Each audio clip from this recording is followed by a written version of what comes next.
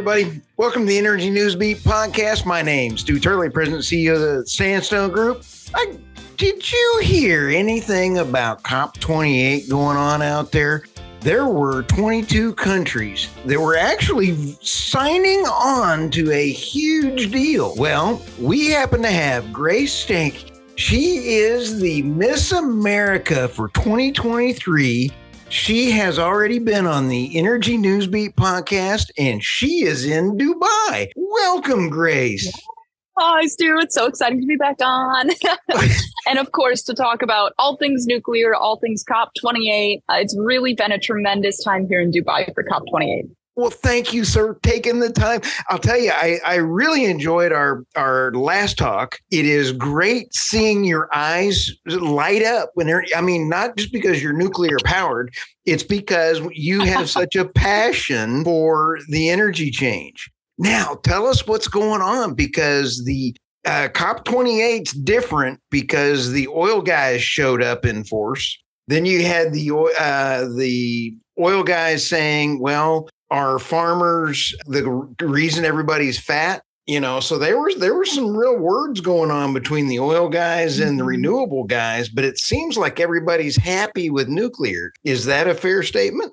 Yeah, I think I wouldn't say everybody's happy with nuclear. There's always going to be people out there that are like anti-nuclear, right? Of course. Right. I've kind of like, there's 10% of the population that I'm just like, I'm not, this isn't worth the time. But it's been really exciting because here at COP, as you talked about briefly, 22 countries have signed an agreement to triple nuclear capacity by 2050, which means we are going to grow from we're going to grow from 10% of the globe being powered by nuclear energy to 30% of the globe being powered by nuclear energy, which is so thrilling, and that's not that far away when you think about it. With the construction time that it takes for nuclear and everything, that's not that far away. So it's been exciting because I know within the United States, we're looking to break ground as soon as we can on many different construction processes with building new advanced reactors. Most people within the energy sector here, though, are excited about nuclear. Today's the off day at COP technically, but we have the Net Zero Nuclear Summit going on, and this has been like one of the hottest events in town, right? Like people want to get in, they want to be watching, they want to be learning, they want to be asking questions. So it has been so exciting and so thrilling to see that, people from all different backgrounds and all different sectors overall are thrilled about nuclear. It's a reliable source of energy. It's an emissions-free source of energy, and it's an accessible source of energy. I've got about 3 different questions that are going to fold into each other. Yeah. And you just got into your friends went and saw the new Dubai reactor. Tell us a little bit about that new reactor. Yes. So within COP28 here, they've been doing tours of the Baraka nuclear power plant nearby, which it's not actually near Dubai at all. It's in the UAE. It's about a 5-hour drive away from Dubai. So there was a couple of long bus rides. Unfortunately, I couldn't make any of the tours. I'm only here in Dubai for 3 days. But it's been really incredible because this power plant was built on time, on budget. There are 4 units, 3 are operating right now, and it powers 25% of the UAE, right? That's an incredible amount of energy going into the UAE. And it's something that is just a perfect example of a nuclear power plant that it's working. It's doing its job. It's creating clean energy, reliable energy. It was built on time, on budget. It can be done. And they proved it. On time and on budget. How do we get the regulators or the people running the regulations and permitting to the United States? Is there any way we could do that? Just kidding. Oh, well, I have a feeling people will be given a couple phone calls. We got some U.S. people here, so I'm sure they're talking. How cool is that? Now, you also mentioned the other nuclear company that you had just met in France. Were you just in France and you were the new? So I was in Paris for the World Nuclear Expo last week, and I haven't seen a ton of the NuScale folks out here. I know that they are here at COP28, but I just got in yesterday, so it's been a quick 29 hours so far. But it's been truly wonderful because we have about 40 to 50 nuclear youth advocates here, and that is so exciting because like you put a bunch of young people who are just as excited, just as passionate in a room together that are thrilled about nuclear. You can just imagine what comes of it. We sit there and we run these booths across COP28, simply just talking about nuclear energy with whoever is walking by. And some of these volunteers and these advocates, they will stand there for 8 to 10 hours every day, and they just get more and more excited as every hour passes, which is not normal for most kids standing there at a booth for 10 hours. But it is so awesome, so exciting because young people across the globe are thrilled about nuclear. This makes a huge difference. And China, yesterday, I believe they just announced a new nuclear cargo carrier that's bigger than several of our aircraft carriers. That's huge. So and it's molten sand, much like I believe the new scale is molten sand. Is that correct? I think. I double check. The one that went through the licensing process, I don't believe so. Okay. But China right now has been aggressively pursuing nuclear. Right.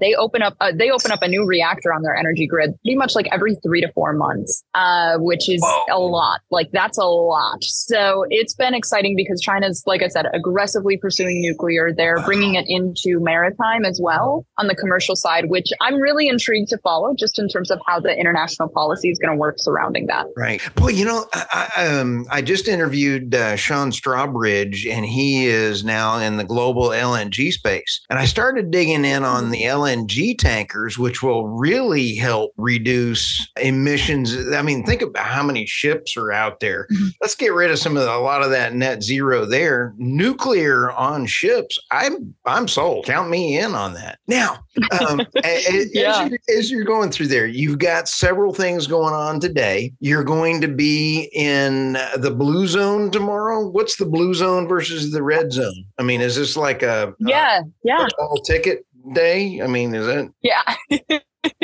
Not quite. So there's 2 zones within COP28, the green zone and the blue zone. Now, the green zone, anybody that's in Dubai, anybody that's traveling here can get a ticket. You can request it online, and you can get into the buildings then. And that is honestly where most of the learning happens. That's where most of a lot of like educational talks, a lot of the outreach talks. So like, for example, today within the green zone, I'm headed back to the site to have a Nuclear Now showing, which is a documentary recently directed by Oliver Stone. That was released. And so we're doing a Nuclear Now showing and then a panel afterwards with myself, Oliver Stone, two of the top producers of the movie, and then Isabella Bemke, a woman who is also a major nuclear advocate.